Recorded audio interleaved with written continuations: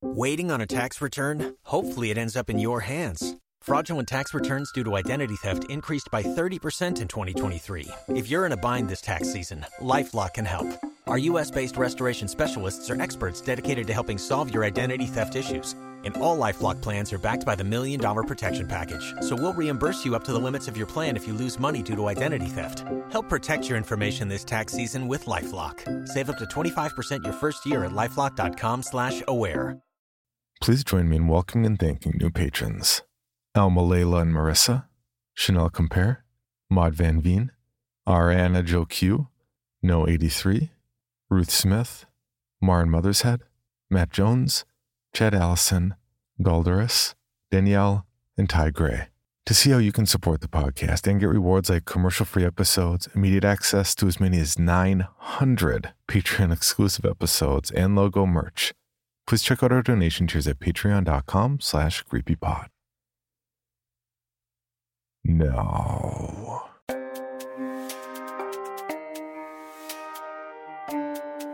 this is Creepy, a podcast dedicated to sharing the most famous, chilling, and disturbing creepypastas and urban legends in the world.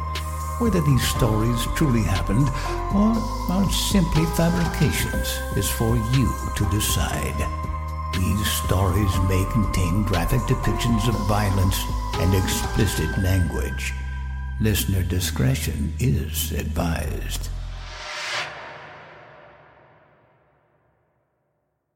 Creepy presents The Swan, written by Jesse Pullins and narrated by Nate Dufort. I remember the day we met, seeing her sitting in the front yard alone, eyeing the moving truck curiously as she fidgeted with a dirty stuffed animal, a little head of long blonde hair blowing in the wind. In a strange way, I think of it as a destined friendship, despite the two of us being doomed children in the middle of nowhere. It was the day I moved in with my grandmother, an unfortunate fresh start on the outskirts of town, far away from a normal life, and even further from the empty house left behind after the death of my parents. My grandmother, long widowed by the loss of my grandfather, took me in with what I assumed as a child was welcomed and loving, but perhaps reluctantly unprepared arms. I would later learn that my grandmother was simultaneously serving as next and last of kin. After getting the bleak tour of my grandmother's cluttered house, she showed me to where I would start staying, a small room that laid bare save for a single bed and antique dresser. I only had a few boxes of things left to my name, ones the movers had stacked in the middle of the room to already clutter the only neat room in the house. I remember my grandmother telling me two things before leaving me to unpack alone. "You're very handsome. You look just like your grandfather. Drunk driving is a sin, and whoever robbed you of your parents is rotting in hell." And with that, she left me in the incredibly dim room to make me something to eat. I remember just sitting on my bed and looking at the boxes, unsure if it mattered to actually open them. Losing your parents at 7 years old has a habit of making you painfully aware and dull. In the days of hushed adult whispers leading up to moving out of town, I contemplated the purpose of my continued existence in the absence of my parents. With everything feeling so dark, I didn't see the point in opening the boxes or doing anything at all. That was until I heard something hit my window. For a while, I just stared at the window dumbfounded. There was nothing to do in her house, which seemed packed wall to wall with collectibles and a cabinet full of bottles that my grandfather had collected. No video games, no toys. From my sunken perch on the bed, I watched the window, wondering if I'd actually heard the noise or just imagined it. Soon, the sound happened again, in the form of a rock hitting the window. When I gathered the courage to saunter over and look, I could see the girl from next door.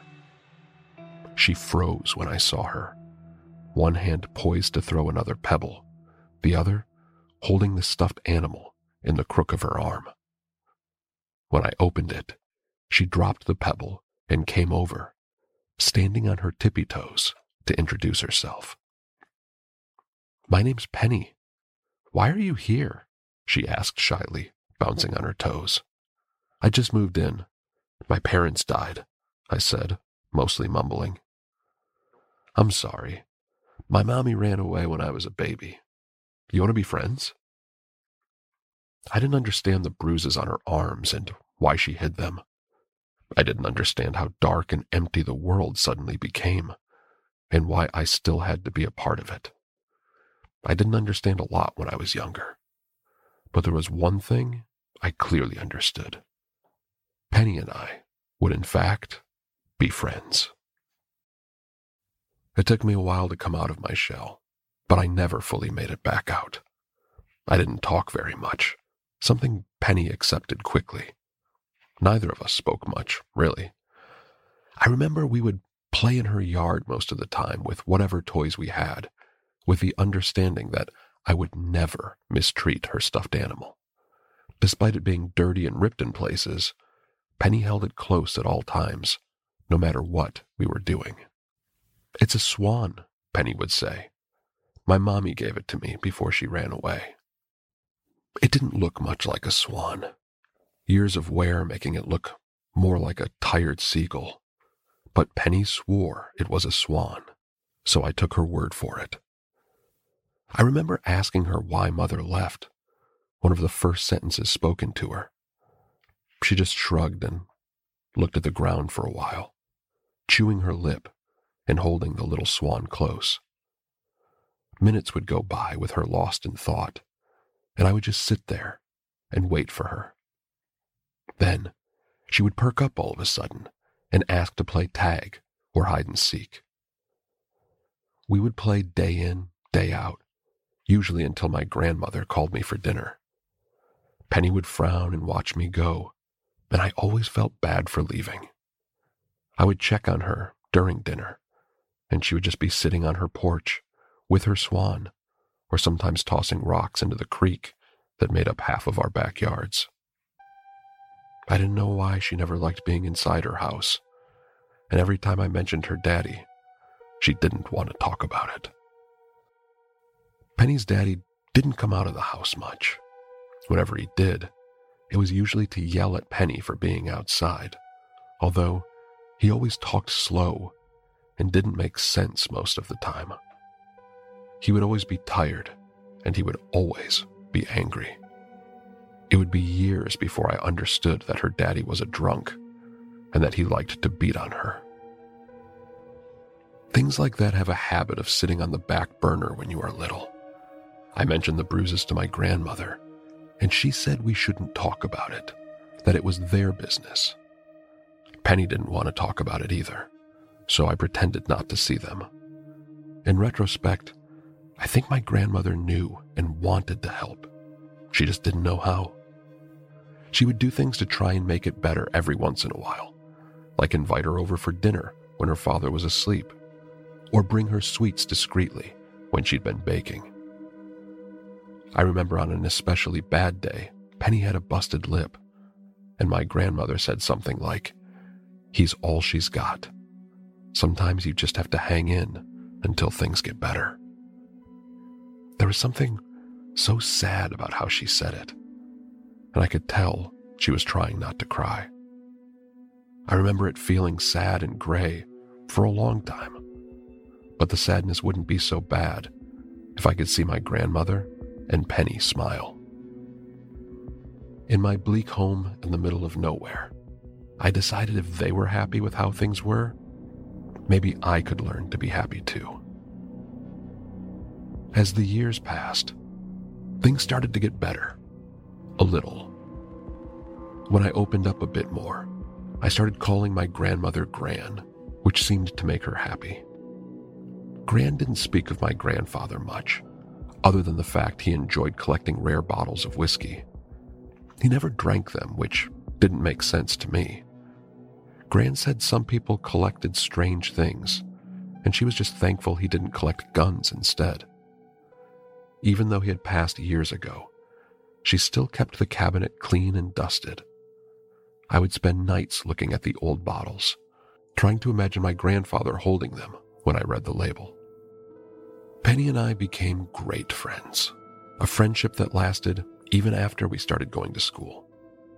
We would ride the bus together, an old rickety shuttle that would take us to a school I didn't much care for. It's not because I didn't have my old friends there anymore, but because the other kids weren't interested in being our friends. Penny and I were the same age as all the other kids, but they just treated us differently. I would often hear them whisper nasty things to each other, sometimes about Penny, sometimes about me. They would often whisper of the marks and bruises Penny seemed to have, the ones I had gotten used to not acknowledging.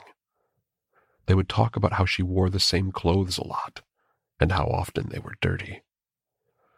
They would talk about how I didn't have a mom and dad, and sometimes speculate over what happened to them. Sometimes they would say I killed them. Other times, they would say they didn't love me anymore because I was bad.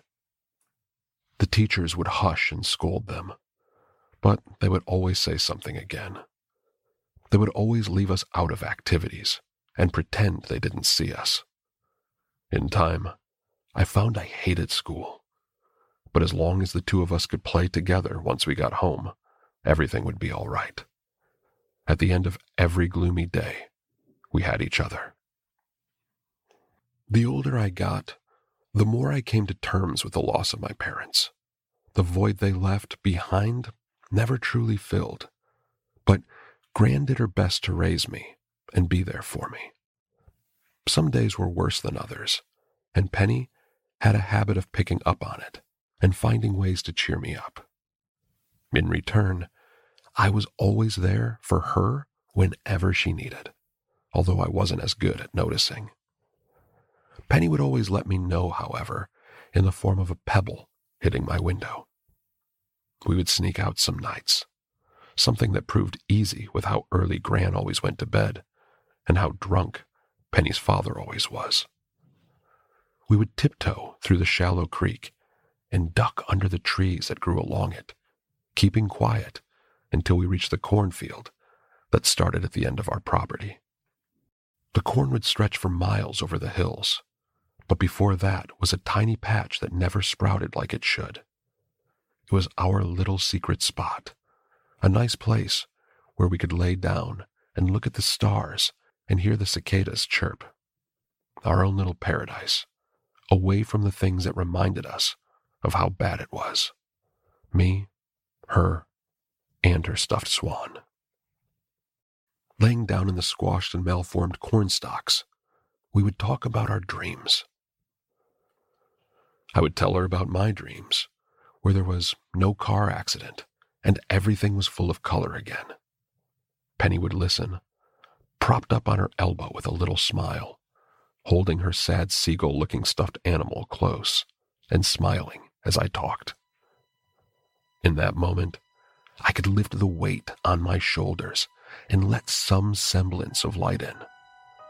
I could talk to her in a way I couldn't with Gran, with her mutual understanding of a parent blinking out of sight.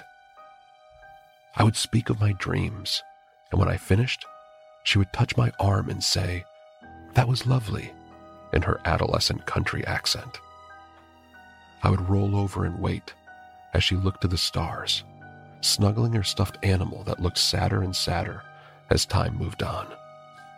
She would close her eyes and think for a moment, putting together the full memory she always managed to recollect.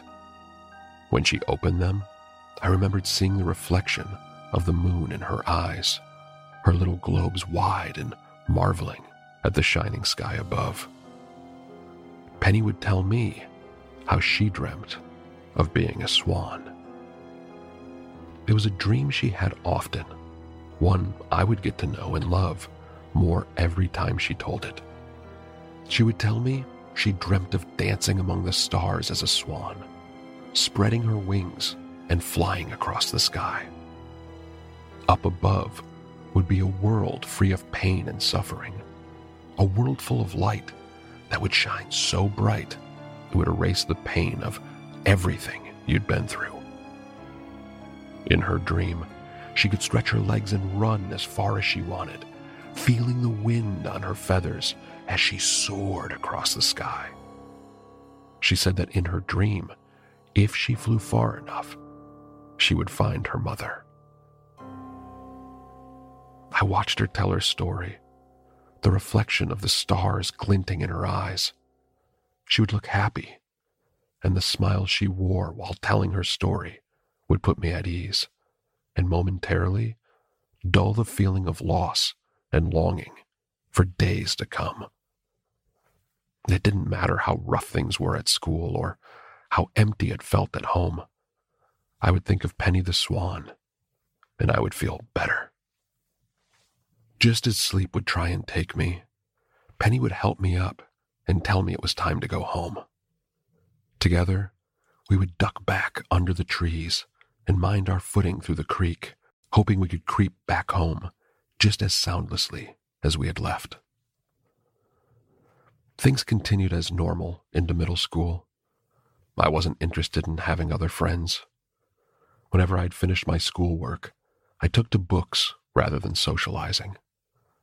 Talking to others wasn't something I was particularly good at, and even if I was good at conversation, we didn't have anything in common. Gran didn't have a lot of money, so I was out of touch from whatever video games or movie craze everyone seemed to chat about.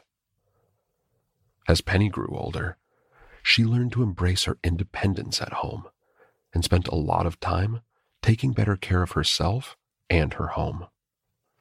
Her clothes were much cleaner, and she spent a lot of time keeping her hair straight and untangled.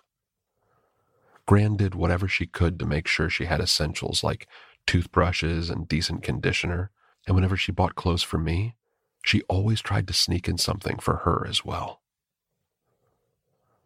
The school counselors knew what was happening at home, and sometimes reached out and made some attempts to address the issue. Penny's father would get better for a time, the bruises would stop, and things would feel better. But it never lasted long, and after a while, I suppose they stopped seeing the bruises like I once did. Maybe it was easier for them.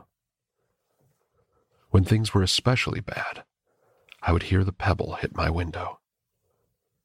We would go to our secret spot and talk of our dreams, the one thing that would always reset things for a time. But as I got older, I dreamed of my parents less and thought more of Penny finding another home, one where things weren't so bad all the time. Penny still talked to the same dream, her dream of being a swan. It still held the same radiance as it always did, but it made me feel differently when I heard it.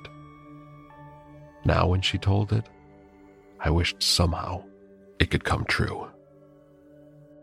The summer after I turned 13, things started to change. It was a hot day in July, and I'd just finished mowing the yard for Gran.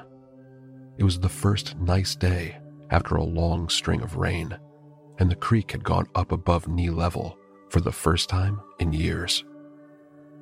Penny was hanging out in the grass, drawing a picture of the sad-looking swan stuffed animal. She still carried it around from time to time, but it was hardly recognizable and falling apart. The eyes were barely holding on, and the fur had shed so much in spots it was bald. It was sweltering out, and Gran suggested we swim in the creek since we didn't have a sprinkler or anything. It was something we hadn't done since we were little. "Last one there's a rotten egg," Penny yelled, leaving her swan and drawings in the yard. Penny didn't have a swimsuit, so we both went in with our clothes on. The water was freezing, so we took turns splashing each other and running away. Gran watched from the top of the hill, laughing as we trounced through the creek. Penny was wearing shorts and one of her father's old t-shirts, one so long her knees would catch on it in the water. It would slow her down when she fought with it, so I would always be able to get away. We went back and forth for a while, splashing and jumping, until Gran called from atop the hill and said she was going back inside to make us some lemonade. When Gran was gone, Penny told me to turn around and cover my eyes. I teased her about it, thinking she would use the opportunity to try and get the jump on me. She swore she wouldn't cheat, and after going back and forth, I sighed and did what she asked. Behind me, I heard her messing with something, giggling in between the sounds of her straining with something. After a wet plop on the water, she told me to turn around and open them. I lowered my hands and turned around to see that she had taken off her shirt. I had never really looked at a girl before, let alone see or even know what a bra was. And Penny used my awkward double take to her advantage. "See if you can outrun me now," she said, before bolting through the water. Penny tackled me before I could get away, sending us both into the chilly water. We rolled and flailed, splashing each other through bouts of laughter. Penny tried to hold me under the water, and I tried to escape, taking turns as the water murked beneath us. We went back and forth, wrestling and laughing until we collapsed from exhaustion, both of us gasping and giggling on our butts in the water. I don't know if it was the special glint in her eyes or the curve of her smile, but it felt different, like a jar of fireflies had been released in my stomach. Penny scrunched her face and pulled her knees to her chest, suddenly looking embarrassed. "What?" she said, blushing as she looked away and wiped the long matted strands from her face. She looked at the hill and froze, the color draining just as quickly as it arrived. I could then hear the footsteps. On the hill was her father, his glazed eyes holding a dead stare. "It's not, we were just," Penny stammered, scrambling for her discarded shirt. Penny's father yanked her out of the creek by her hair, dragging her up the hill as she screamed and kicked. I wanted to stop him, but I was scared, and he was much bigger than me. "You're a whore, just like your mother. You want to run away, just like she did?" he shouted in her ear, holding her up with a fistful of hair. When Penny didn't answer, he only got angrier. He tried instigating more, but Penny stayed quiet, sobbing softly as she reached for her yanked hair. He looked around angrily, eyes wild as he sought someone else to inflict his rage upon. At first, he looked at me, but was distracted when he saw the stack of papers. With a scowl, he let her go and shambled over to the drawings, grabbing all of them in crinkled handfuls. He stared at the pictures of swans, looking over each one with his puffy eyes. Without a word, he ripped them to pieces, scattering them to the wind as Penny cried on the ground. Just when I thought his tantrum was finished, he saw the stuffed animal and snatched it up with a grunt. Penny begged him to stop, but it only seemed to fuel his rage. He twisted the stuffed swan's head until it tore and pulled it apart until the stuffing scattered across the yard. When she tried to stop him, he slapped her, a vicious echo that seemed to carry for miles. I remember Gran coming out of the house and dropping the lemonade, pleading with Penny's father that we were just kids. Him and Gran shouted at each other, and in the end, Gran sat and started crying. I remember looking at Patty for a moment and feeling guilty that I'd looked at her like I did. I didn't understand what her father meant when he said those things to her, but I felt like it was my fault. Like, maybe if I didn't look at her like I did, maybe she wouldn't have gotten in trouble. After he dragged Penny into the house and slammed the door shut, he yelled at her for a while. I wish there was something I could do. I remember getting out of the creek and Gran just sitting there saying, I'm sorry, over and over, rocking back and forth. I didn't understand why she was sorry. I didn't understand any of it. I spent the rest of the afternoon staring out my window, looking at Penny's house. In my hands was the torn-up stuffed animal, mangled and deflated beyond recognition. The pictures had all blown away before I could grab them, the wind growing fierce as the sunshine turned to an ugly overcast gray. By the time the yelling had subsided, it started to rain, and I found myself looking through the downpour at Penny's window, hoping she was all right. Looking at her house gave me a terrible feeling, a dread that I couldn't describe. I was used to the way things were for Penny, but for some reason, this time felt worse. When my eyes grew too heavy, I curled up on my bed. I looked at the stuffed swan as I drifted off to sleep, praying that somewhere, in the noise of the storm, I would hear the sound of a pebble hitting the glass. Hours later, I found my prayer had been answered. I opened my eyes to the soft tink of the pebble, the familiar chime that found me even through the barrage of rain and wind. I sat up immediately, throwing off the covers and grabbing the stuffed swan to meet Penny at the window. I could see her through the glass, a pale silhouette through the film of spattering rain. I opened the window and was hit by a chilly gust that sucked the warmth from my room. I motioned for Penny quietly and she hurried over, holding a hand up against the pelting mist. Her nightgown was soaked and her hair was matted and tangled. She leaned against the window, shivering. Her hands trembled on the windowsill. "Penny, are you all right? I was so worried," I started to whisper, but stopped. Something was wrong. The way she was looking down, the way her bottom lip trembled. Her cheery perseverance was gone, and in its place, a cold and broken shell. I reached for her, and she flinched away, shuddering against the storm as she hugged herself. I waited for her to say something, but I got my answer when she looked up. The left side of her face had been horribly beaten. Her left eye was swollen shut, accompanied by a dark purple bruising that went from the top of her cheek to the corner of her mouth. I felt the tears immediately, along with a sudden sickening pull in my stomach. "Penny, no." My whisper was hushed by a clammy finger and a feigned smile. "It's okay. It doesn't hurt much. Not anymore," she said, but her eyes told a different story. I looked past her to the storm outside, unable to see the creek through the stormy night. "Are you sure you want to go to our spot? I don't think we'll be able to see the stars. You want to just come inside?" I asked, but she shook her head. "No, there's something I want to show you. We'll be able to see, I'm sure, but I need you to do me a favor first. I don't have much time. It'll be worth it, I promise," she said, and I nodded. Penny told me she needed a bottle of whiskey from my grandfather's cabinet. She told me she felt bad for asking, but it was the only way to buy enough time for us to get away.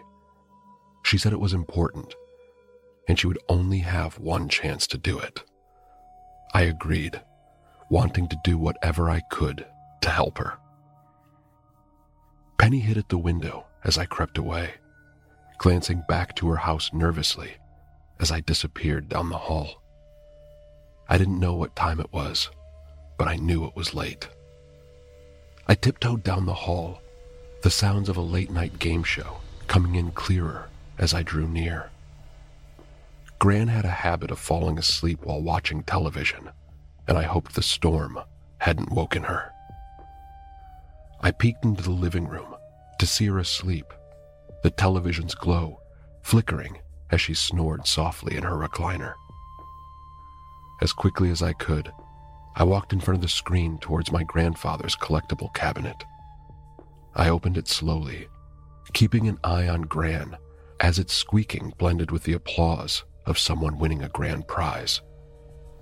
I grabbed the highest one I could reach, the weight of the bottle feeling dirty in my hands. I closed the cabinet, and Gran mumbled as the program went to commercial. After stirring under her blanket, the dry rasp of snoring continued. She was asleep. I tucked it under my shirt, feeling guilt. I snuck back to my room and anxiously closed the door behind me. I was sick with worry and scared to find Penny's father looking in when I went back to the window. Instead, I saw nothing, only the occasional flash of lightning illuminating the black outside. An empty yard, glistening in the rain. "Penny?" I whispered, creeping up to the window.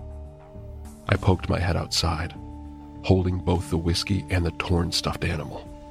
Droplets pelted my face as I looked around, my stomach twisting as I saw nothing but wet grass. "I'm here." I jumped as Penny came up beside me, still shivering in her soaked nightgown. I asked her if she wanted a blanket or something, but she shook her head. I handed the bottle to her, and she took it, cradling it like a glass baby. She looked down at the bottle in sadness, her untouched eye lingering on the bottle before she turned back to me. I held the stuffed animal out next.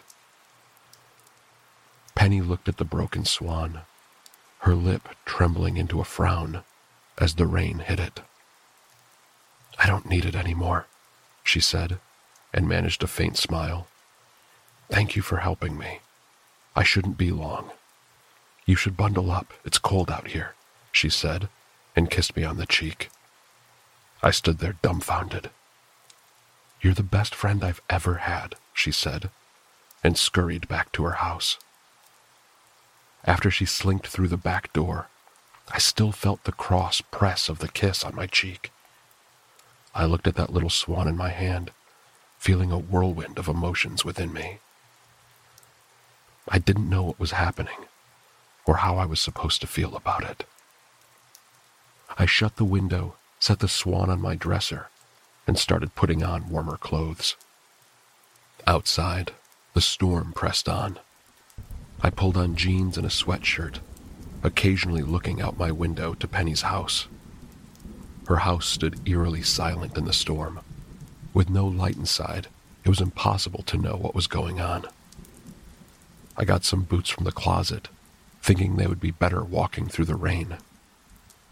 After I put them on, I got in bed and covered myself in a blanket while I waited for Penny to return. I laid in the dark for a while, listening to the patter of rain. I thought of Penny and the kiss she gave me. I thought of her father and the wild look in his eyes. I thought of Gran and how she took me in. After a while, I thought of my parents and how it was harder to see their faces as time went on. As I busied myself with thoughts, the rain settled down to a drizzle, and the thunder was getting farther and farther apart. The wind no longer rattled the siding, and soon an agitated peace settled in. And with that, a pebble. Penny was waiting by the window when I got there, still in the same damp nightgown. She looked tired and cold, but determined. She held a finger to her lips before I could say anything, and nodded and climbed out the window.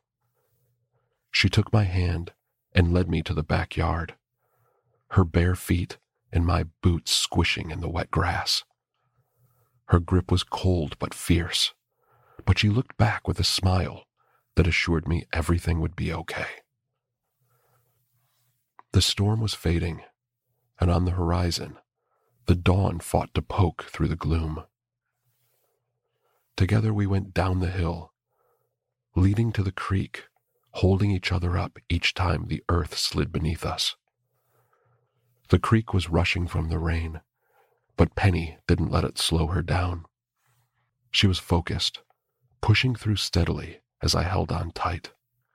My boots sucked at the mud, but I kept up, sucking in breath as the cold water passed by my legs like ice. We made it through, both of us huffing with excited exhaustion. As I caught my breath, she let go of my hand and ducked into the trees that led to our secret spot. I looked back at our houses, the mental noise of the pain they brought, fading the further we got away. When I ducked in, Penny had already reached the edge of the woods. She motioned for me to follow and disappeared into the corn. I followed quickly, clumsy soaked boots trudging through with every step. I tried to keep my focus ahead, watching the corn get closer and closer, and I tried to keep up.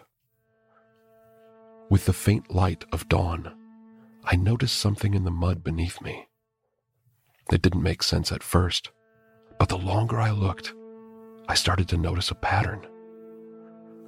2 sets of bare feet were imprinted in the mud, 2 facing in the direction of our houses, 2 facing the cornfield. A single smear drug between them. The path led all the way to our secret spot. Once I reached the corn, I saw a single patch of disturbed stalks. Some of them had been flattened or broken, a path the smear ran directly through. On the other side of the corn, I could see the outline of Penny waiting patiently. As I waved my way through the stalks, I started to hear something, like an incoherent mumbling. It got louder the closer I got, the mumbling turning into groaning, then mumbling again. When I made it to the secret spot, Penny was there. She walked over silently and took my hand and smiled, pulling me into a hug with both arms. She was still cold, but she wasn't shivering anymore. I'd never hugged her before, and it was then I realized how thin she actually was, like she was sick. She rested her head on my shoulder for a while, and for a moment, we just held each other in the peaceful dawn. She looked up at me and smiled, half of her face beaming, the other unable to. She touched my face, running her thumb over my cheek softly before looking to the sky. Above, the stars were shining, brighter than ever before. "Thank you for coming with me. Thank you for letting me show you," she said, and it was then I saw the wriggling shape behind her. On the ground was Penny's father, writhing on the ground. Lodged in his mouth was the bottle of whiskey, a heavy wrap of duct tape keeping it in place. The bottle was empty. She stepped out of the way so I could see, her smile fading to a blank slate of indifference. I looked at her father in surprise, instinctively stepping away from him. Penny held my hand tight and kept me by her side. Her father tried to struggle, but couldn't, his unfocused eyes lolling at the sky as he fought against makeshift restraints of clothing and belts. Dribbles of vomit caked his face, and he seemed caught in a constant state of heavy gasping. Through the gasps were attempts at words, each of them heavily slurred and muffled by the lodged bottle. Before long, my gaze was pulled away from him, behind him. The wide mass stirred in front of the corn, a shape almost concealed by the haze of the leaving nightfall. It moved with the sound of an ocean wave, its size expanding on each side, until I could see long, elegant feathers fan out like daggers. A long neck rose from its body, curving and extending until it towered above. A head the size of my body, looking directly at me, then started leaning toward me. A neon glow burst from the horizon, painting the shape as it encroached toward me. The giant swan stood with stark brilliance, its ballerina shape menacing and pure. Pitch-black eyes narrowed on me, its massive and elegant beak poised and ready to stab me through the chest. I looked up at it helplessly, squeezing Penny's hand as I resisted the urge to let my bladder go.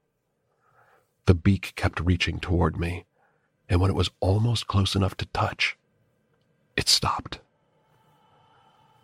Penny reached out and placed her hands on the beak, and the colossal bird froze. It turned to her slowly, and she stepped forward to rest her head against the feathers on its neck. The animosity faded away, and the swan relaxed. It leaned into Penny's embrace, and above the stars glimmered in the static above. There was a deep humming in the swan's breast, and Penny smiled. Before I could relax, the swan looked back at me and softly prodded me in the chest with its beak. I looked in Penny and she nodded, and with a trembling hand, I reached to pet its neck. Each feather soft as the finest silk, but brimming with electrical energy, like I was touching a battery. When I looked into its eyes, I felt like I was looking into my soul. When the swan was done with me, there was a deep hum. Then it craned its head to look at Penny's father. The man lay miserably on the ground, still mumbling through his vomit. He tried to look around, but there was an absence in his eyes. Each thrash was confused and belligerent, resisting without knowing why. He didn't see the swan, even when it came for him. The beak parted as it reached his torso and clamped down slowly like a vice. The father screamed as it pinched together, breaking the restraints and peeling his flesh effortlessly. The swan's bite took everything with it, ripping layers of skin and muscle and leaving an exposed chest cavity in its wake. It reared back and swallowed the viscera, the mass sliding down its tube of a neck. I wanted to run. I looked at Penny and gasped. Penny's mouth was open wide, her jaws struggling as she bared her teeth. It kept opening until her jaw broke, a terrible wet crunch that brought tears to my eyes. She was looking at me, a single tear falling before her eye disappeared, buried under folds as her face scrunched and folded together, making way for what was forcing itself out of her throat. A long bill, blood-stained and burnt orange, kept protruding until it crowned a head. Penny's head separated to accommodate the expunging mass, and I watched in horror as her body tore vertically and a pair of stained wings stretched from the remnants of her shoulders. The strings of the nightgown snapped, revealing a feathery breast speckled with red. I held on there until there was nothing left to hang on to, and could only watch as short paddled feet stepped out of the gore. The swan that burst from Penny walked awkwardly at first, but after a few steps, balanced on newfound feet, it looked up at the giant swan who nodded from up above. Penny's father was still trying to scream, but his strength was fading. His chest was a mess of flayed pectoral muscle, shifting organs, and a beating heart struggling to stay inside its ruined containment. I watched as the baby swan walked over to him, its dark eyes looking down thoughtfully, right before it dug into his chest. The beak was sharp, separating the tissue as it rooted around. Penny's father thrashed weakly, unable to defend himself. When the beak found his heart, it pinched and ripped it free, holding it up triumphantly before rearing back and dropping it down its throat. Arterial spray scattered in all directions, staining feathers and corn alike. When the baby was finished, It backed away from the corpse, the bulge of the heart still working its way down the throat. The giant swan reached down and gave an affectionate embrace. The sun burst through the tree line, and tantalizing pink and orange painted the sky. They stood there like sculptures, like masterpieces from carved diamonds that reflected the light of the sun. It was beautiful. When they were done, the swans looked at each other, then looked at me. The smaller one looked back at the mother and stood awkwardly, shuffling on its paddled feet. The mother scoffed and nudged the baby over to me. It walked hesitant at first, but eventually approached. Its wings held bent in front of it. The mother turned and scooped up the rest of the father, gathering him up in one large, delicate bite. I looked at the small swan, then looked to what remained of Penny. Whatever was left was fading into the grass, withering away like ash on a campfire. I looked at the remains, feeling a ball in my throat and a heaviness in my chest. The swan reached out a wing and blocked my view of it, its dark eyes looking upset. It exhaled through its nasal passages in a way that felt sympathetic. I reached out for it, and it leaned against me, its long neck resting on my shoulder as its wings stretched out and wrapped around me. Through the blood and feathers, I felt the embrace of Penny, a kind soul meant for a better world. The swan whistled softly, and I started to cry. Throat-aching sobs I couldn't hold back. The swan hummed softly, swaying with me. We stood like this until my tears ran dry, and the swan pulled away to rejoin its mother. I wiped my eyes and watched her go, the haze of the sun lifting the weight of the pain I had gotten so used to ignoring. Together, they stretched their wings, thousands of feathers casting shadows over the corn, and with one grand flap, they were gone.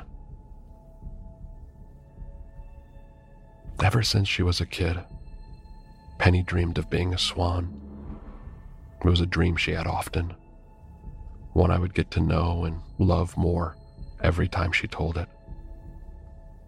She would tell me she dreamt of dancing among the stars, spreading her wings and flying across the sky. Up above would be a world free of pain and suffering, a world full of light that would shine so bright it would erase the pain of everything she'd been through. I'm older now, and things are much better than they used to be. I learned to have another family, one that won't have to know the pain of a broken home, and don't have to wonder if they belong. Sometimes I go out at night and look up at the stars. I think of Penny, the swan, and if I look hard enough, I can see her flying with her mother. Hello, Bill Band here from the All 80s Movies podcast to tell you about Factor meals. Eating better is easy with Factor's delicious, ready-to-eat meals. Every fresh, never frozen meal is chef-crafted, dietitian approved, and ready to go in just 2 minutes. You'll have over 35 different options to choose from every week, including Calorie Smart, Protein Plus, and Keto. Also, there are more than 60 add-ons to help you stay fueled up and feeling good all day long. Get as much or as little as you need by choosing your meals every week. Plus, you can pause or reschedule your deliveries anytime. We've done the math. Factor is less expensive than takeout, and every meal is dietitian approved to be nutritious and delicious. What are you waiting for? Get started today and get after your goals. Head to factormeals.com/80smovies50 and use code 80smovies50 to get 50% off. That's code 80smovies50 at factormeals.com/80 80s Movies 50 to get your 50% off today. Waiting on a tax return? Hopefully it ends up in your hands. Fraudulent tax returns due to identity theft increased by 30% in 2023. If you're in a bind this tax season, LifeLock can help. Our U.S.-based restoration specialists are experts dedicated to helping solve your identity theft issues. And all LifeLock plans are backed by the $1 Million Protection Package. So we'll reimburse you up to the limits of your plan if you lose money due to identity theft. Help protect your information this tax season with LifeLock. Save up to 25% your first year at LifeLock.com/aware. For your bonus episode, Creepy presents Der Mampf, written by Ryan Peacock. When I was a little boy, my mother used to tell me stories about Der Mampf. He was a sort of local boogeyman in the town I grew up in, a spooky story for parents to tell their kids. Nothing more, nothing less. The one she most often told was about a little boy named Stefan, who was a very loud and lively child. Stefan liked to play from the moment the sun rose until long after it set. And though his mother and father would often tell him that he needed to go to bed, Stefan would not. When they tried to tuck him in, he'd wait until they had left before creeping out of his bed and playing with his toys once again until the noise he made caused his parents to come and put him back to bed. One time, Stefan had asked his mother why she insisted he be asleep by dark, and she told him that if he remained awake and continued to play, then he risked drawing the attention of Der Mampf. Der Mampf is a terrible creature, she said to him. He lives in the forest and comes out at night looking for something to eat. He has no eyes, so he listens for loud sounds and follows them back to their source. Why do they call him Der Mampf? Stefan had asked. That sounds like such a silly name. They call him Der Mampf because he is the man with 10,000 teeth. When he bites into your flesh and begins to chew, the agony never stops.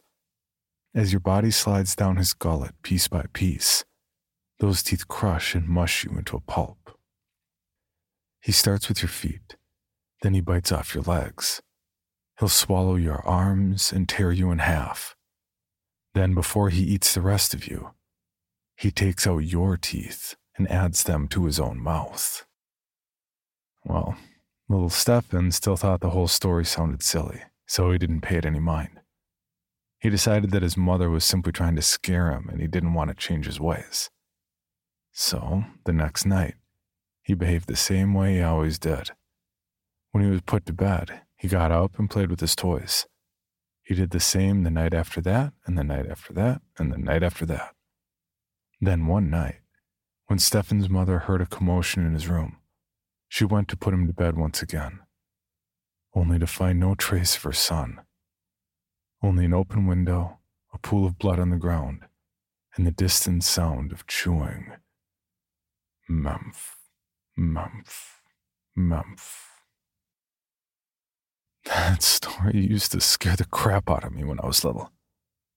I'd always go to bed, wrap myself in my sheets, and never make a sound after being sent to bed, terrified that if I was somehow too loud, Der Mampf would crawl through my bedroom window and eat me alive. I used to think it was a story a lot of people told their children, but in reality, I rarely heard any mention of it outside my hometown. There are a few neighboring towns who are familiar with the story, of course, but that's really it. Mention anywhere else and people won't know what you're talking about. I can't help but envy them a little. Most people in my hometown don't actually believe in Der Mampf, but every now and then you'll run into someone who'll swear up and down they've seen it for themselves. There was a police officer in my town by the name of Hans Blumel. I actually remember Blumel from when I was a little boy. He seemed like a good enough man, and I don't think there was anyone in town who ever actively disliked him. I recall that when he was injured in the line of duty, people went out of their way to support him and his family, cooking them meals and offering to help however they could. They went out of their way to help him. The only thing they wouldn't do was talk about how he got injured. Most people simply said that he'd been injured during a fight with a thief he caught trying to enter somebody's house. Another officer had found him during the altercation and chased off the assailant, although by then they'd already gouged out poor Blumel's eyes. As for what happened to the unknown assailant, whose house they'd been trying to break into, or any other details, those were just never really addressed. In fact, I've asked around, and nobody remembers if they ever caught the person who injured poor Officer Blumel. And Blumel himself never said much about the whole affair, until recently. After his wife passed away, Blumel started hitting the bottle a lot harder than he had before, and when he was drunk, he started to talk. People mostly dismissed the things he said as the drunken ramblings of an aging former police officer who probably wasn't all there in the head anymore. But when I ran into him a few weeks ago, I held on to his every word. The way Blumel tells it, he'd been called to a farm on the edge of town regarding some sort of disturbance. The owners had thought there'd been some sort of animal in the barn, and Blumel had gone to investigate. He'd sent his partner to watch the other entrance while he went inside to try and scare whatever it was out into the open. Now, he never told me exactly what it was he saw inside. In fact, he outright refused to describe it. The only thing he told me about it was that it took my eyes. Blumel's screams had drawn his partner to his aid, and he told me that he remembered hearing gunshots and feeling the creature run away. After that, he blacked out. I'd pushed Blumel a little, hoping he might tell me more about just what it was he'd seen that night. After all, chances are it was the last thing he ever saw. He'd only laugh at me and spoke 2 words. Der Mampf. I got nothing else out of him. I would have spoken to his partner, who at the time had been a man named Friedrich Decker. But Decker's long dead. He passed away about 2 months after he saved Blumel's life, during some sort of hunting accident. The only thing I was able to learn about that accident was that he'd been mauled by some kind of wild animal. A fact I do find a little suspicious, but hardly conclusive. I suspect that some people in town might think I may be a little mad for looking into this sort of thing. After all, Der Mampf is just a bedtime story. Something that parents tell their children at night, and the strange deaths that sometimes occur around town, the mauling of Officer Blumel, the unsolved disappearance of Stefan Scarf in 1931. They're all just coincidences. Horrible things happened, yes, but no proof of anything unnatural. Officer Blumel was attacked by a wild boar who got into a barn. Officer Decker was probably killed by a different boar. They're certainly common enough in the region. Stefan Scarf was likely just a runaway who got turned into a local folktale. And my parents died during a home invasion. Yes, a home invasion. That was the official explanation. Murdered by an unknown assailant during a burglary. But I know the truth. Just like Officer Blumel, I saw him with my own eyes. Only unlike him, I managed to get away. My mother and father were very much in love, and it wasn't uncommon for them to leave me at home for a night out. When I was young, they'd usually leave me with a relative for the night, but as I grew older, they saw no issue with leaving me at home to care for myself. I was around 15 the night they died. They had been out on one of their date nights and had come home lively and a little drunk. I'd gone to bed at my usual time since I had school the next morning, but they'd stay up and talk and laugh like a couple in their 20s. I didn't think they were being that loud, but I suppose they were loud enough. I remember a few moments of silence, followed by the sound of my mother screaming and the sound of shattering glass. I'd sat bolt upright in bed, listening to my parents scream in terror. I could hear the crash of furniture being thrown around, followed by the most agonized screech I'd ever heard. Likely from my father. That scream seemed to cut off suddenly, and in its aftermath, all I could hear was the horrified sobbing of my mother, followed by her own screams and pleas for mercy before she too fell silent.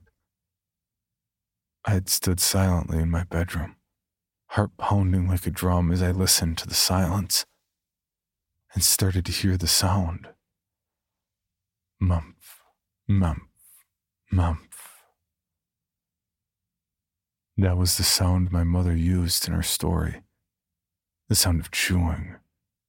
Translated into English, it would more or less be the same as munch, munch, munch.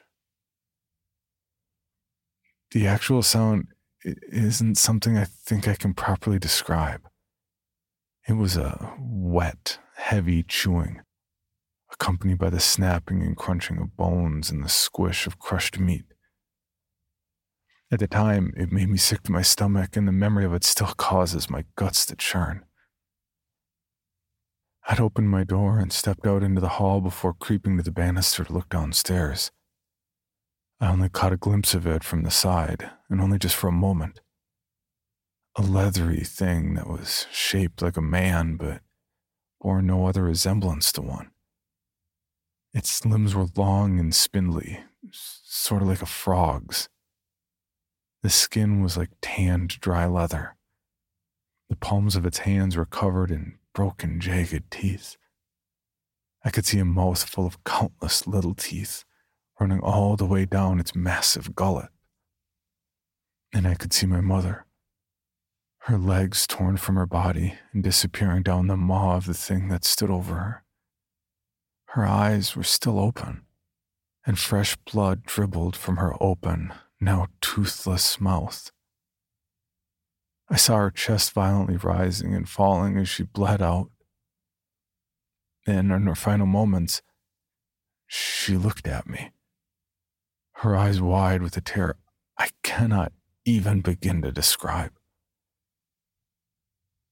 One day, I may forget the beast, but I will never forget the look in my mother's eyes as she lay ripped apart, waiting to be devoured. The sight of her was too much for me.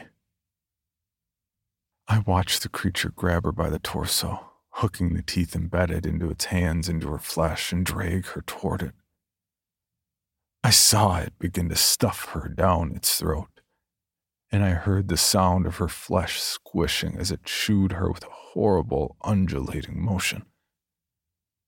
I could see its neck pulsating as it crushed her, and I could hear her garbled, miserable cry of pain as it ate her alive. I couldn't watch anymore. All I could do was turn and run, and as I did, I saw the creature's head tilt slightly in my direction.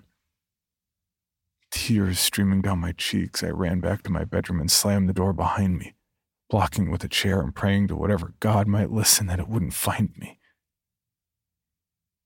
It did no good.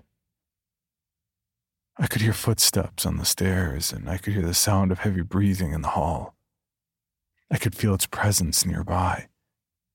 Somehow, in a way I don't know that I can describe, I could feel it, like a weight on the edge of my subconscious.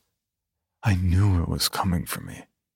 I could hear its low, heavy breathing, and I could hear the sickening squish of my mother's flesh as it chewed on her.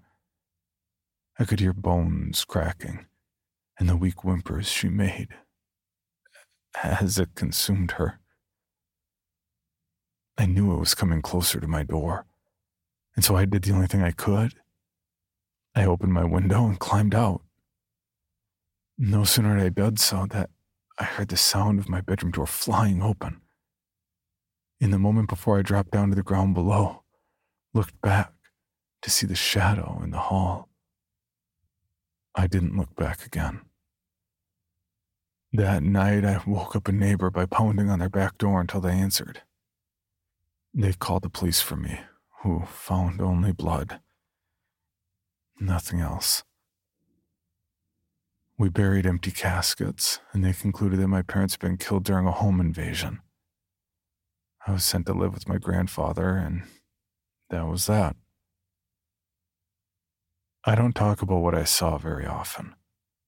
Most people in my town don't believe in their muff, and long ago, when I tried to tell them the truth, they dismissed it. writing me off as nothing more than a poor, traumatized boy who just lost everything. But I remember all too clearly what I saw that night, and I know now that I am not the only one who has seen it. I will keep digging. Hopefully, if I dig deep enough, I might be able to find out what it truly is, where it came from, and maybe even how to kill it.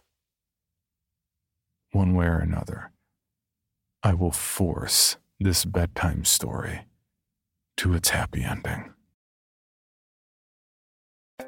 For more information on this podcast, including how to submit your own story for consideration, please visit creepypod.com. You can also follow us at CreepyPod on social media and YouTube. All stories told on this podcast are done so through Creative Commons Share-alike licensing or with written consent from the authors. No portion of this podcast may be rebroadcast or otherwise distributed without the express written consent of the Creepy Podcast production team and the story's author.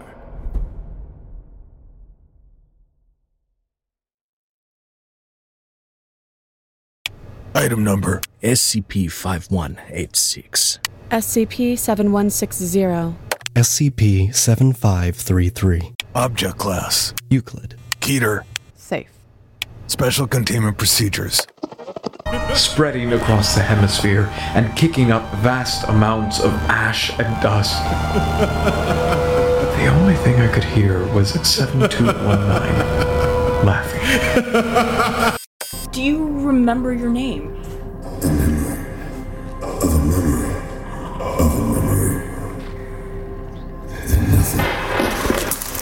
Heartland Counseling. Appointment update. I feel them again. Heartland Counseling. Appointment update. They're in my ears! Heartland Counseling. Appointment update. Nobody understands!